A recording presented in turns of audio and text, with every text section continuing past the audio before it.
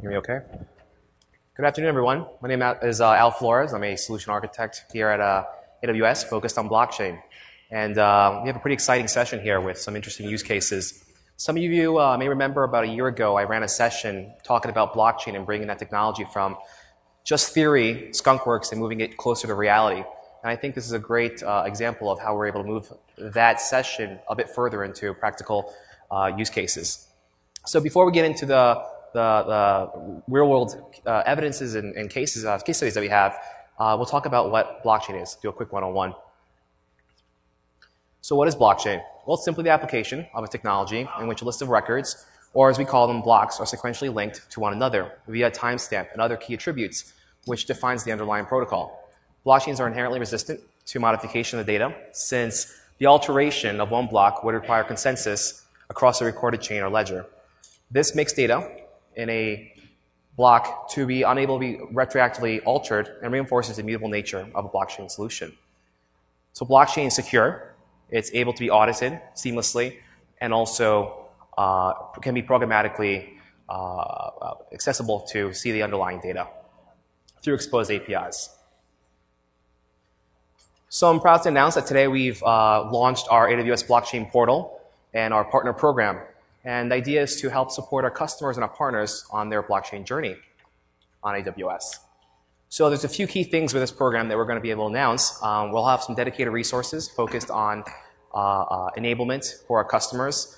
We're also investing in this ecosystem. So if you guys have some time after the session, jump on the website. It's aws.amazon.com/partners/blockchain. And we'll have a whole field survey there for you to fill out. And give us your best ideas. Give us some proposals about what you think we should invest in and work with you guys. We'll also have the portal full information with reference architectures, best practices, toolkits, and accelerators. And we'll also have a marketplace full of turnkey blockchain solutions. And you'll hear more about that from a few of our partners here. And lastly, we'll also be announcing a blockchain competency program next year. And there'll be more information available on that. So what are we trying to do here? Well, at the core of what we're trying to do is allow experimentation for our customers to build, deploy, and install blockchain and move it from theory to actual production. So we've been actively working with several consortium, ISVs, and also advisory firms. And this is just a small snapshot of some of the companies we've been working with. And we'll continue to build these relationships and scale out our current blockchain involvements. Now, I won't get too far into this slide, but we have been working with Intel on developing a few assets that are available on AWS. And the first one we have, which is live now, it's on our marketplace. You can essentially click a button and one-click provision a full blockchain solution, is our supply chain track and trace that's sitting on Sawtooth technology. And next year, Q1, Q2, we'll be announcing digital assets and digital identity authentication. So I'll move to Kelly to talk more about Intel and what they're trying to do. All right, great. Thanks, Al. So hello, everyone. My name is Kelly Olson, and I'm a director of blockchain technology at Intel. And today I'm going to be talking a little bit about Intel's mission in blockchain and what we're doing. And our mission is really threefold. The first is to accelerate blockchain technology with hardware and our processor technologies. The second is to show our commitment to open source by contributing to the blockchain community. And the third is by working with partners such as Amazon, PocketDoc, and T-Mobile to actually make it a reality. And today I'm going to talk about the blockchain protocol that we focus on, which is Hyperledger Sawtooth. I'm going to talk a little bit about where we think blockchain is applicable. And then finally, I'm going to wrap it up with some of the AMIs that we're launching with Amazon next year. But before I begin, I'm going to talk briefly about some of the ecosystem involvement that we have here at Intel. So at Intel, we're involved in a variety of different blockchain organizations and consortiums. And one of the first ones that we got involved with was the Hyperledger project. The Hyperledger project is managed by the Linux Foundation, who manages a number of open source projects. And we were one of the founding members, along with IBM and others, who actually set up that project underneath the Linux Foundation. We're represented both on the board as well as on the technical steering committee there. We're also engaged with, last year, the Enterprise Ethereum Alliance. Ethereum is an open source blockchain technology, and the Enterprise Ethereum Alliance is trying to take that technology and make it suitable for enterprise usage by adding things like permissioning, reducing latency, and adding confidentiality to its framework. Again, we were a founding member of that organization, sit on the board as well as the technical steering committee. And then finally, we're an investor in R3. R3 is an enterprise software company that's focused on building distributed ledger technology, focused on the capital markets industry. Their software was defined and assisted by 80 worldwide banks, specifically for capital markets, and we're both an investor and a strategic partner there as well. But the area that I'm going to talk about today is really where most of our engineering effort is concentrated, and that's on Hyperledger Sawtooth. So as I said before, Hyperledger is a project run by the Linux Foundation, but one of the key things to know about it is that it's an umbrella project. So many people talk about Hyperledger as if it's a single blockchain, but it's actually a collection of blockchain implementations. Hyperledger Sawtooth is one, Hyperledger India is another, Hyperledger Fabric is yet another. And each of these blockchains has different characteristics that make it suitable for different deployment environments and different use cases. Sawtooth is a blockchain that was designed from the ground up for enterprise usage. So it's not as focused on public blockchains and cryptocurrencies like we see out in the market today. It's really focused on facilitating business-to-business transactions between enterprises. And the key focus on Sawtooth is really both on speed, security, and scale. So why Sawtooth? For us, the reason that we've invested in Sawtooth is that it enables programmers to program how they want. Today, many blockchain frameworks require you to write programs in new scripting languages and new programming languages. These languages are both limited in their expressibility as well as their security. We've seen hundreds of millions of dollars lost on the Ethereum blockchain this year because of the immaturity of their programming model. And what Sawtooth enables you to do is program in traditional languages like Java, Python, JavaScript, and C++, and enables you to define functions in such a way that they're secure. Sawtooth also supports a modular consensus interface that enables it to be deployed in both public open networks as well as private consortium-style blockchains. So who's using Sawtooth and how? Here are two examples of consortiums that are working on deploying Sawtooth into production. The first is the Open Music Initiative, which is a collection of over 100 companies who are trying to solve music rights management on a blockchain. For those that are familiar with this industry, today there's information about who owns the rights to a recording or a composition spread in approximately 100 different databases across the globe. And it's very difficult for streaming providers like YouTube and Spotify to know exactly who to pay. And the goal of the Open Music Initiative is to bring these companies together, labels like Sony and Universal, streaming providers like YouTube and Spotify, and create a sort of global database of the ownership of these musical works. Another consortium, far away from the media and entertainment space, is PocketDoc and the DocChain Alliance, which you'll hear about today. PocketDoc is a healthcare consortium focused on improving the efficiency of the healthcare system. Their two main use cases that they're focusing on currently are identity and claims adjudication. Ted's going to give you a lot more information about that shortly. So what are AWS and Intel doing? Our focus is really on making blockchain easier to deploy. And we're going to do that in three ways. The first is right now we've got two AMIs available in AWS that enable you to do one-click installs for development, test, and production networks. The tooling around blockchain today is not very good. And with these AMIs, you'll be able to quickly set up a blockchain network to experiment with the technology. The second thing that we're doing is we're loading these AMIs with pre-installed sample applications. These sample applications will enable you to do proofs of concepts very quickly and inexpensively. And we'll talk about some of the use cases that we've identified for those.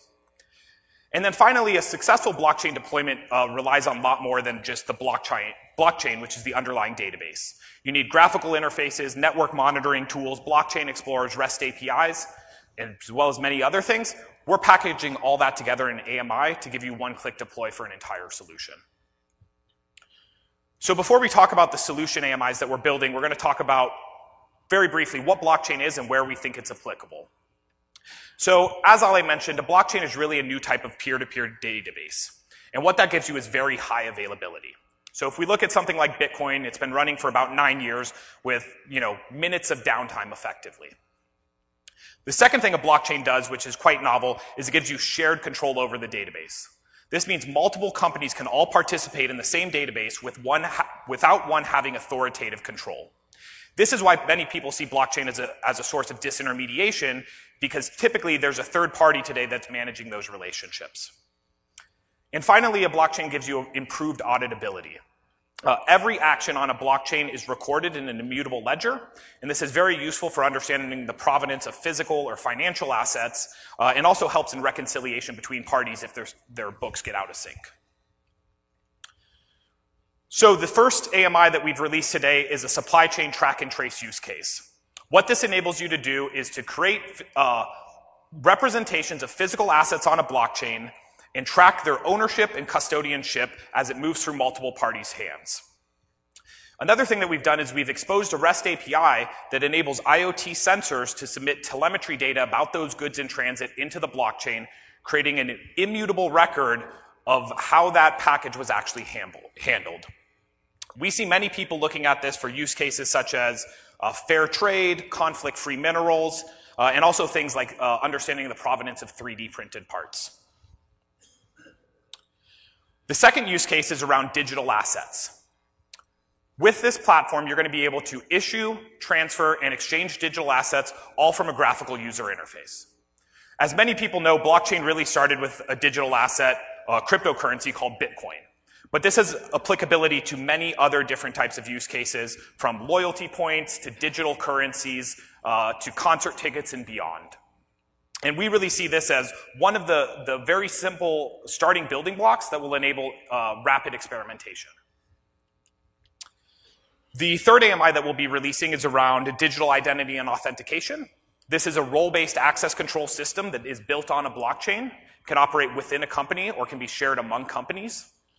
I'm going to not talk a whole lot about this because Chris from T-Mobile is going to talk about how they're using it shortly, but we actually see this as a really great way to create a system that enables authentication for access like streaming portals and sensitive content. And finally, the last thing that we're going to be releasing the first half of the year is a version of Sawtooth with Ethereum compatibility. What we're going to enable people to do is take the prototypes and POCs that they built on top of Ethereum and to port those onto an enterprise-grade framework with higher throughput, improved permissioning, and consensus that works for the enterprise. This will also enable to use all the existing Ethereum tools that have been built for that ecosystem, such as IDEs, blockchain explorers, and Web3 compatibility. We're really excited about this capability and enabling people to take those proof of concepts and easily port them over to an enterprise blockchain. With that, I'll pass it off to Chris, who's going to talk about the Hyperdirectory project. Great. Thanks, Kelly. So my name's Chris, and I'm a senior architect at the T-Mobile Cloud Center of Excellence. And I'm here to introduce Hyperdirectory. Hyperdirectory is a POC for a universal source of truth directory service. This is a directory service that would allow integration of web applications, IAM solutions, and your traditional LDAP-based directories. And we're pretty excited about what we're doing with it. At the Cloud Center of Excellence, we envision new ways to use the cloud at scale. It's not just that we envision them, though. We're architects and engineers, and so we build them. And part of our philosophy is that we then go share them with the community. That's really important to us. One of the tools that we've recently shared out with the community, it's available now on GitHub as open source, is called Jazz. Jazz is a serverless development platform that allows dev shops and organizations to build out their serverless APIs and infrastructure in new and easy to use ways. Not only have we released that as open source software, but we use that ourselves to build Hyperdirectory. So we're all in on that. Now, despite this push to serverless, we still run something in the neighborhood of 20,000 unique instances a month on EC2. And that gives us a fairly unique sense of scale with which to approach the problem of how we can implement blockchain into an enterprise-sized environment. One of those problems that we see is that auditing is hard. Not only is it hard, it's expensive. Today, I don't have to tell you if you've used SOX compliance program, PCI, HIPAA, or any other one of these many compliance programs that might govern your business, that it might take ticketing systems, tracking requests, approval systems, applying permissions, identity systems, attaching to those, and change management tracking, well, all of those changes. And we haven't even started to talk about your infrastructure. So integrating all of these and finding a clear audit trail that connects logs from all these disparate sources is a big, complex problem. So we started building some tools to help us along the way. RBAC 2.0 is something that we built that is a role-based access control system. We use it internally, and it gives us the ability to dynamically apply permissions across all these instances in a pretty dynamic way.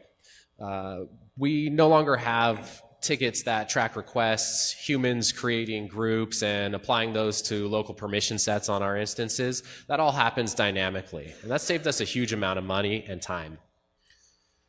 But auditing is still hard. We went to our partners then at Amazon and Intel and started some conversations about how we could use a Hyperledger Sawtooth blockchain to make some of those problems a little bit easier and less expensive. We shared with them our vision for how we could build RBAC 3.0, which we've come to call Hyperdirectory, from the ground up on a blockchain. We envisioned integration with AWS and those traditional LDAP-based directories that I mentioned earlier. We envisioned the same rules that apply your business logic to allow a workflow to complete to be implemented as smart contracts, right? Policy as code. Now that's something that really changes the way auditing happens and allows us to reduce the complexity of the environment. We envision being able to report not just on a current state, but on past states and every change that happened along the way to get us between those two stateful environments. And we envisioned integration directly with our RESTful web applications in addition to those LDAP-based directories. So what we then started to architect started with a network of AWS-hosted Sawtooth validator nodes distributed across regions. Now, you guys are all familiar with this type of an architecture. It's pretty common. One of the things that we did a little bit differently when we started to architect this solution is envision hosting a node of this right in our auditor's office. Imagine complete access to history, changes, and state information, and a new level of transparency into auditing in the enterprise. We have application workloads running in serverless, a cloud container platform, and EC2 spaces, all receiving permissions from this universal directory service. RESTful API integration then allowed us to create a WebSocket to publish Delta information from the blockchain. However, we ran into some early problems with that. Now, I'm not going to dig too far into how the Nakamoto consensus algorithm led to forking problems, and that had challenges as far as when and how we could publish that Delta information. But I'll just tell you that using Sawtooth allowed us to use a non-Nakamoto consensus, POET in this instance, to start working around that problem. Feel free to come talk to us later, and we'll tell you all about what we ran into there. However, we continued moving forward and built these APIs to consume and sync to directory services, and then imagined a future state where we had a RESTful layer that allowed native integration to web applications that speak LDAP. Hyperledger Sawtooth gave us high availability, fault tolerance, security, and transparency that previously have been unavailable in enterprise software.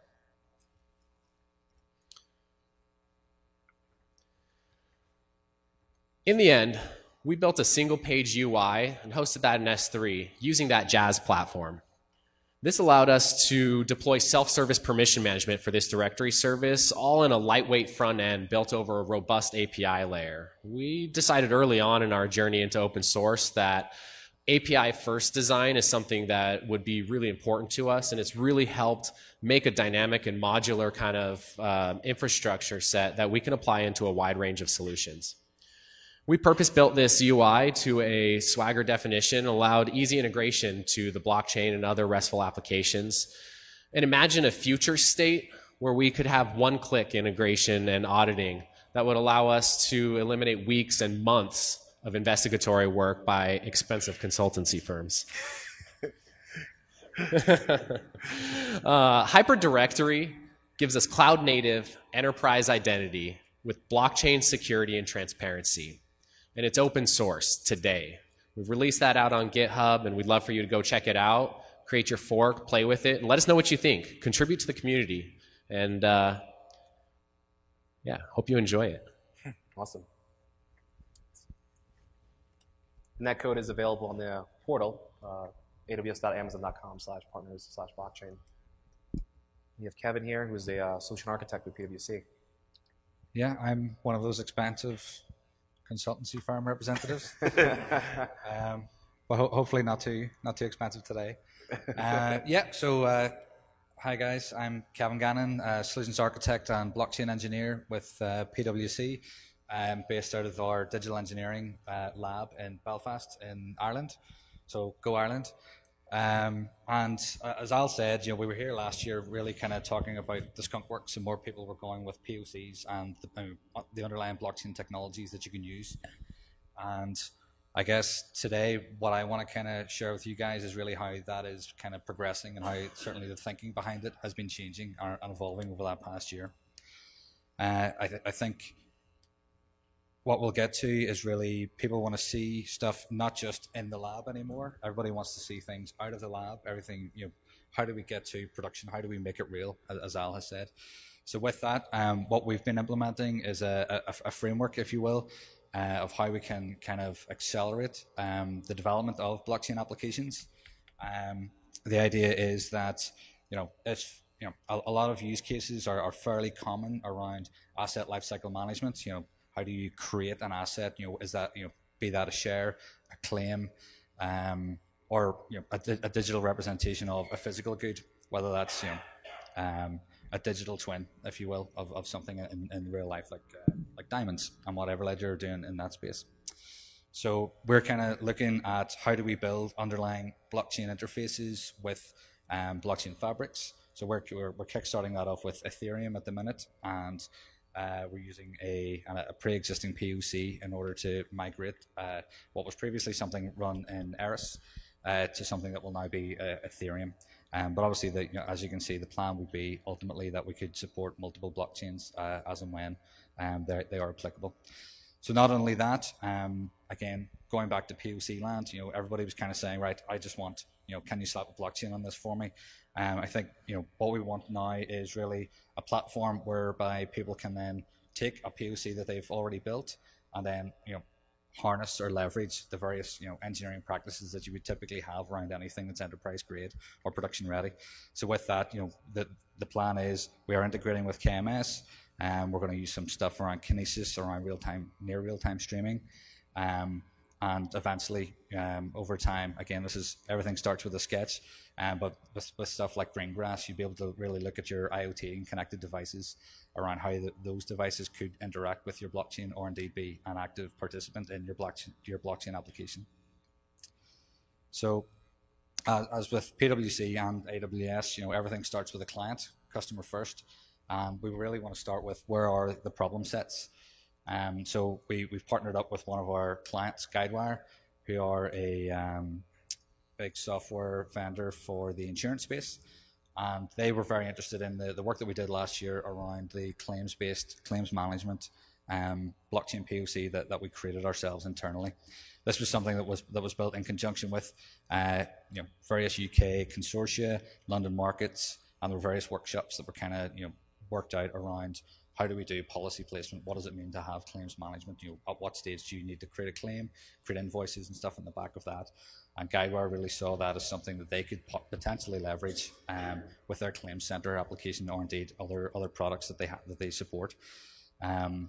So we did that. We've done that in conjunction with them. They've integrated that into their Claims Center, and indeed it was a couple of weeks back here in Vegas at their Connect conference. They showcased that to their conference guys as well. So they certainly seem pretty pleased with being able to showcase how things can interact with existing systems, and again, taking things from a proof of concept state to more of a prototype state. So here's a bit of a flow of where we're all starting off. Again, from a blockchain perspective, we've got the kickstart of a claim. various invoices can be attached to those things, and at a certain stage, Guidewire wanted to be able to pull data out and interact with that smart contract in order to facilitate the movement of that claim through its paces via their internal claim center product. So really just to kind of showcase, obviously, plugging PwC, there's lots of kind of orange there and not so much blue on the Guidewire front, but certainly this was really a kind of showcase from a blockchain perspective, where are the flows that are in and out, and how Guidewire themselves are actually taking some of that stuff, using the events that are coming from the blockchain, using the APIs in order to integrate with it, in order to help facilitate the movement of the various claims through their paces. And as everything needs more diagrams, here's a bit of a snippet of some code that we have. So really just, I guess my real point here is that, building projects like this and writing code, and people might say that it's just a POC, but again, standard engineering practices apply. It's not just a bunch of Solidity files that are thrown together. People are taking this stuff seriously, and how do you kind of build this stuff into your code projects and stuff like that as well. So this is just a bit of a jump from my IntelliJ, just kind of showing a bunch of the kind of folder structures and file structures that you would have whenever you're actually building out some of your Solidity-based blockchain applications. Okay, so I guess ultimately the outcome from Guidewire was successful. It's given them something that they can take away internally to see, is this something that they can bring through to production themselves. They've been able to successfully integrate with a claims-based blockchain application. It was proof on our part that we could build a blockchain application that could ultimately be integrated into existing applications, and really enabling existing organizations to continue to operate as they do, but also being able to harness some of the blockchain benefits and features and functionality that come along by doing an endeavor like this.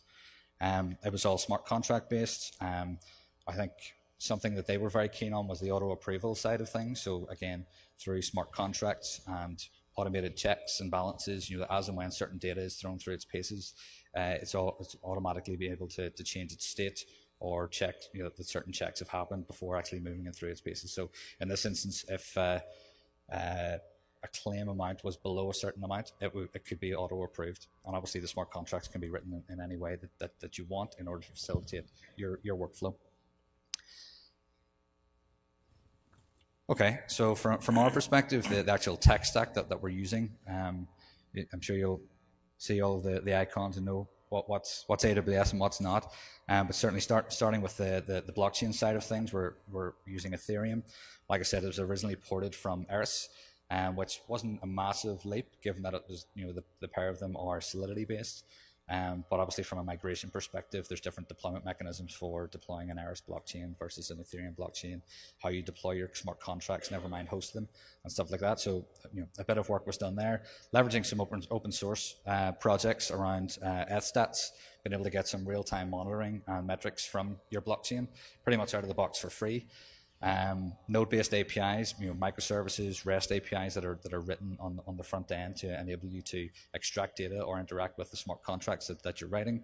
React.js from the front end, and then a whole bunch of AWS services. We're all we're spinning up Kubernetes clusters in order to facilitate the deployment of our containers, using KMS for the likes of key management and encryption, and Route 53 for nice URLs and stuff like that as well. So yeah, I think as a stack, it's been fairly stable. Yeah, I think next steps is really where do we go from here? What tech stack do we need to embrace next? Is it go deeper on KMS? Is it the likes of Kinesis wasn't there? It was in the original kind of sketch stream that we had around where could this framework go. So really expanding on AWS integrations. In that perspective, continuously validating that use cases that we're actually porting across fit an asset lifecycle management type use case, because that obviously keeps us honest. In terms of if you kind of, from my perspective as a solutions architect, it's very quick for me to jump to the end result of designing something, and then ultimately, if you build that, will they come? You don't know. Has the actual pain points that the customers have being solved there? So I think very much continually validating the use cases and the pain points to make sure that what you're actually planning to build still fits, and then compatibility with other blockchains. So the likes of Sawtooth multi-chain. Eris has obviously been there as well, and Hyperledger Fabric. You know, all of those types of blockchains are, you know, they all have their merit. They're all evolving at different rates and paces. They're all kind of suitable for different types of use cases as well. And you know, while we've chosen Ethereum, you know, you have to start somewhere, and it's certainly something that I'm a lot more familiar with than other blockchains. But I think it's really a kind of drive forward. If you have a platform that you can then slot in your various blockchain solutions, then the rest of the ecosystem can follow suit. So you're leveraging the rest of the AWS services and components to drive forward, monitoring, reporting, and all that kind of stuff, while also supporting the underlying blockchain deployments and your solutions and upgrades of your smart contracts or whatever it may be. And that's me. Hand over to Ted.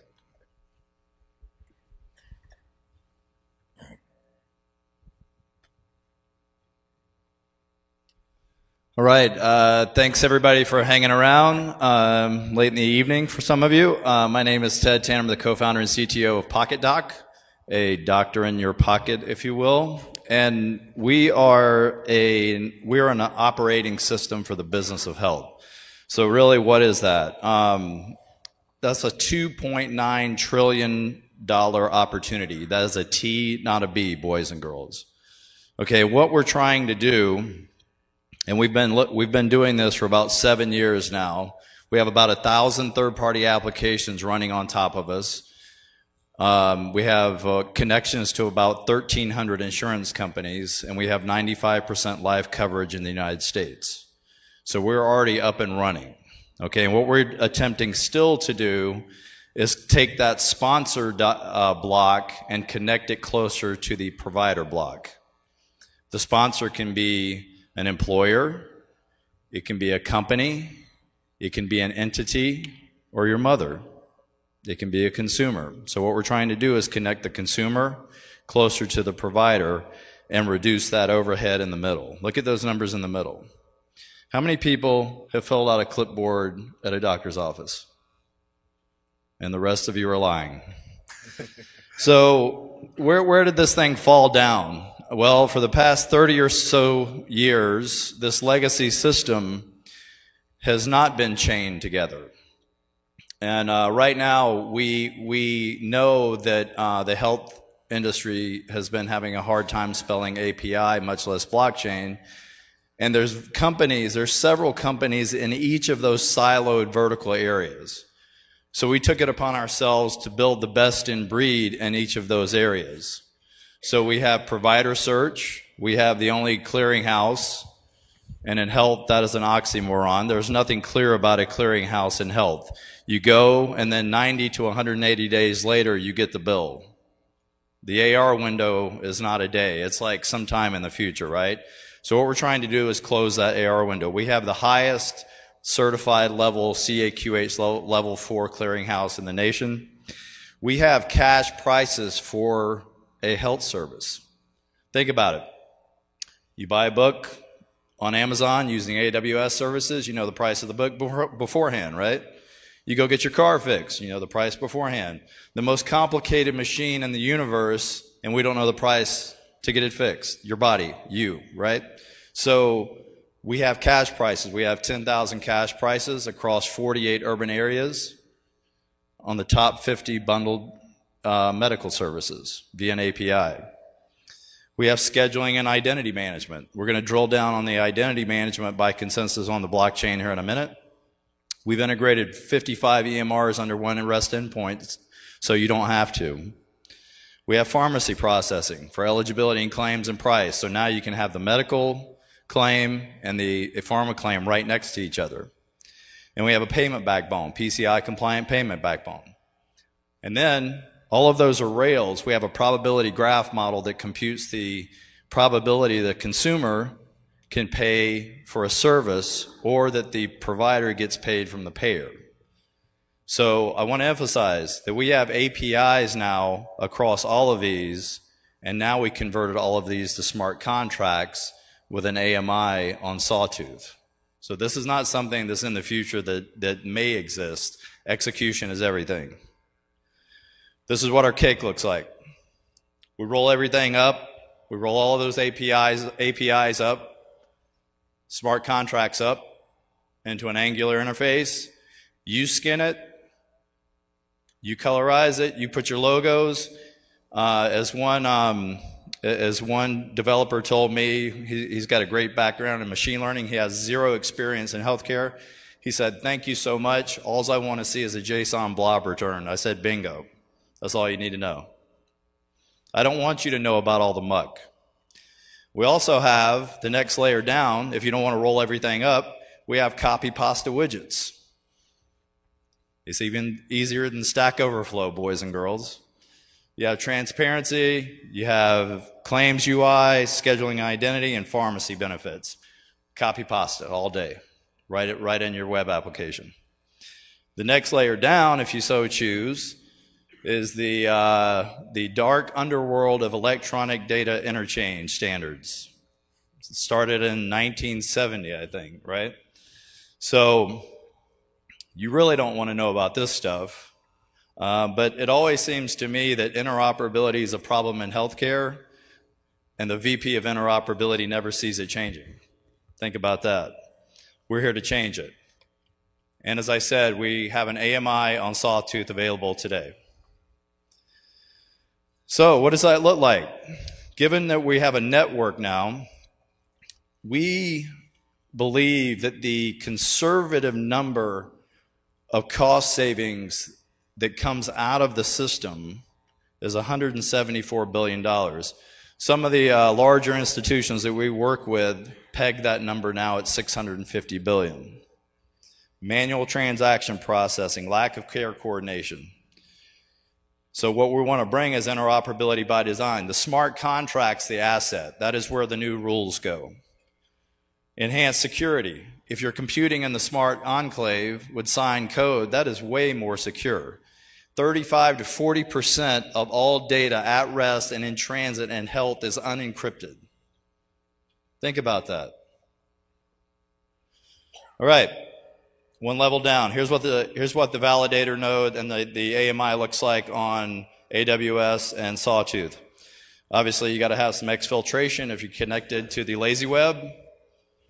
And I want, we also have Elasticsearch, Logstash, and Kibana.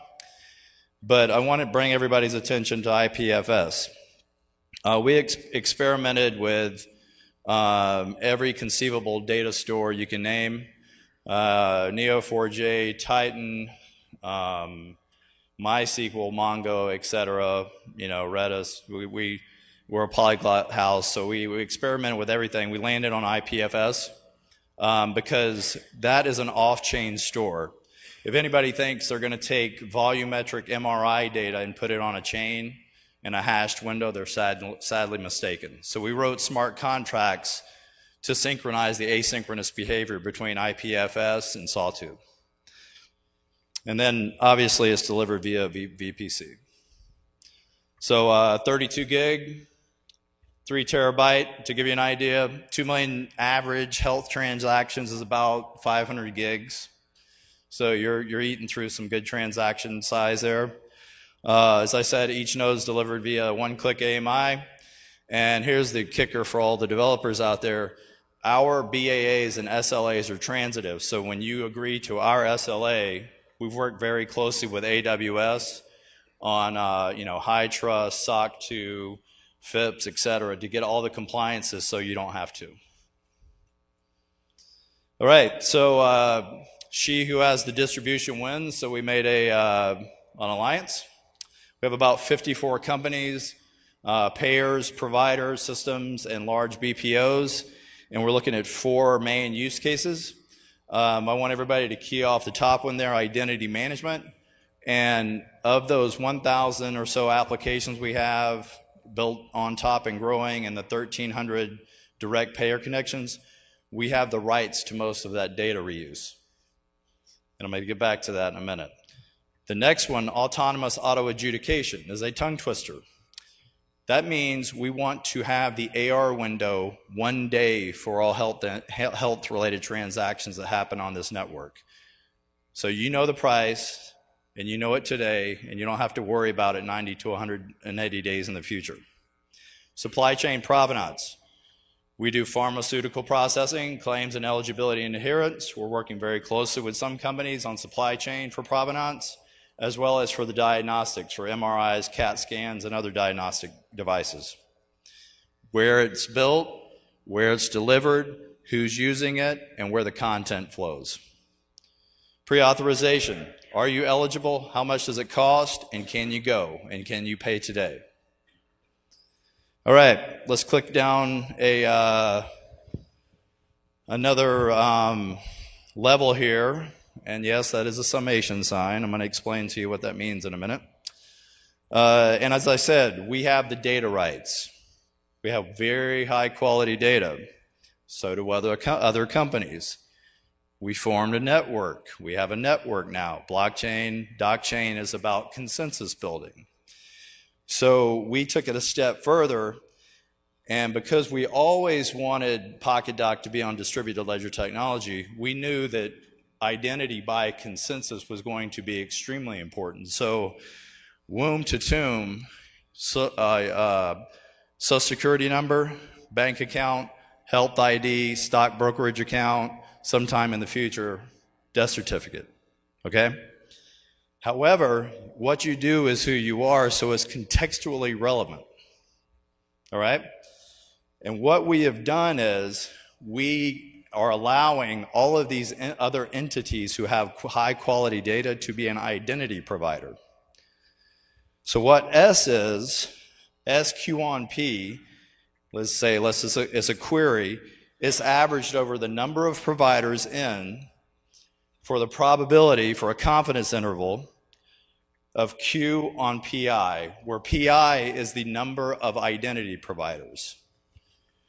W transpose is a very important quality here.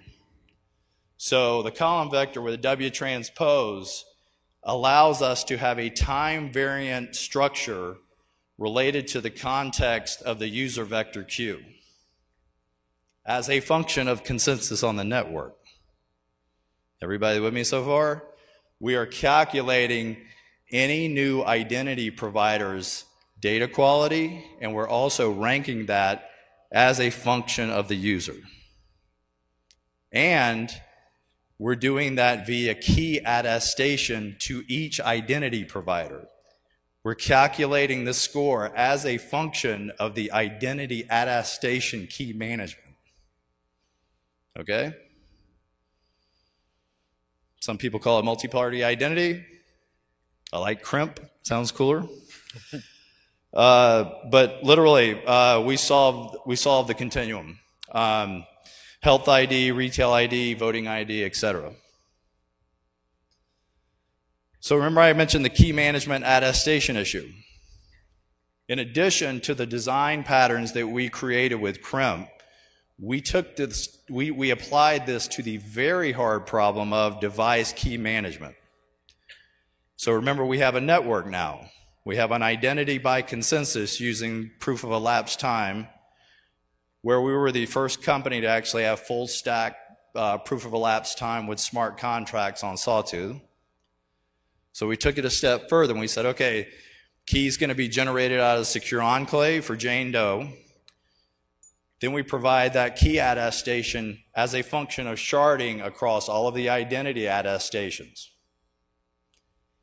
If the device is thrown in the drink, we can recover that same key for Jane Doe independent of the device as a function of the network and with the attestation scores of the identity providers.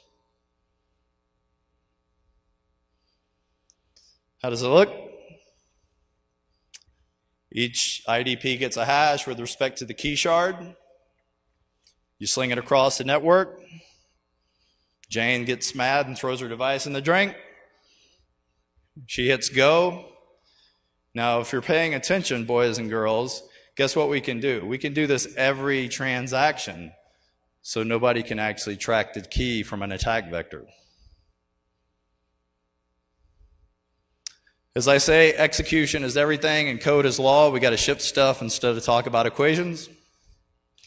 So we have the AMI with Sawtooth live now. one-click deploy, REST endpoint. 1.0 is coming out soon. Yep.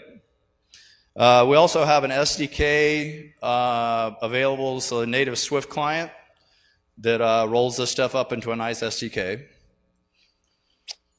Crimp is going to be available Q1. We're going through some proof of values with several large customers right now, and that'll be deployed. Something very important, the W3C verifiable claim compliance. What this means is that Border Patrol, banking, and anybody else at that level can be compliant on a verifiable claim. And then something very important, but that I'm not going to get to, is the crypto asset framework. Originally, Hyperledger Sawtooth didn't have a crypto asset framework. We built one. Now, the cool thing we did was two things. For all you people who are going to go out and make a Bitcoin killer, this is going to be completely secure. It's going to be in the secure enclave. It's going to be ERC20 compliant. But here's the cool thing: when who's ever funding the company or whoever's doing the business modeling, we have pluggable minting models for behavioral economics. So you can experiment in real time on the chip with pluggable minting models. All right. Coming full circle, security, auditing, transaction behavior on existing infrastructure with AWS and now Sawtooth. Today available and shipping. Thank you very much. Awesome. Thanks, Ted. So before we get into QA, the one thing I would say is there's a pattern here that I want to highlight from last year and this year. So last year, we definitely, again, moved from Skunkworks, talked about the applicability of blockchain. We talked about some novel concepts. And I think for this time, we're really hitting the ground running around real-life use cases and what blockchain can do. And next year going forward, especially with the program being rolled out, you'll see a lot more being done with across multiple verticals, industries, and specific use cases. And more importantly, doing this at scale. And we'll get into Q&A.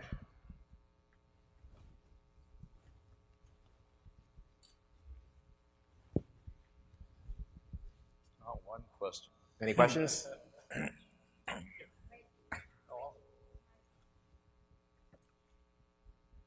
So I have a general philosophical question. So one of the long-term visions of the blockchain community is to democratize World Wide Web as we know it today. So democratize compute, democratize storage, like PocketDoc is already using IPFS, which directly competes with, say, S3 or CloudFront. I mean, we have already a name service on Ethereum called Ethereum Name Service, which competes with like domain name service providers. So do you guys think there is an inherent conflict between the long-term goals of the blockchain community and the long-term goals of these different companies providing cloud services? So maybe I'll start on that piece. I think so. I think on the pieces that are related to sort of like democratizing or enabling multiple people to be providers of compute and storage and what have you, I don't think there's a conflict there, right? If S3 provides the cheapest storage, if EC2 provides the cheapest compute, then those will be the instances that make money with things like Filecoin and what have you. But at the end of the day, IPFS is just a system for addressing the content essentially, and so it doesn't really take a, likely there are economies of scale naturally for things like S3. And so it's going to be very difficult, for me to serve up content with the availability, the reliability, and the price off of my laptop, versus what S3 can do. So I don't think that there's a conflict there. I think with the other piece that you talked about, things like DNS, clearing houses, what have you, absolutely, I think there will be some disintermediation there. And I think that's why we're seeing a lot of enterprises that are looking to adopt this technology to perhaps not be disintermediated or figure out how to provide some of those benefits at a lower cost. So I think there will be some winners and losers, but I think from a compute, storage, networking, it's very unlikely that, in my opinion, in the next 10 years that I'm going to be doing 3D rendering on my graphics card on my laptop. Yeah, so that answers the first part of your question. So the second part about the disintermediation, if anybody noticed, I mentioned that we have a CAQ, we're the highest level clearinghouse. We're going to disintermediate ourselves. So what does that mean about everybody else? And there were some very interesting comments at Help 2.0 this year about the roles of certain entities in the ecosystem, if you will. EMRs are going to be a node. But the largest impediment to a frictionless transaction are EMRs and clearinghouses. Because I can assure you the reason that certain transactional companies are sitting in the alliance meetings is they want to do it with a card swipe or bump. Does that make sense? That's about as avant-garde as I want to get about that. Thank you. Cool. Anybody else? Questions? Quiet group.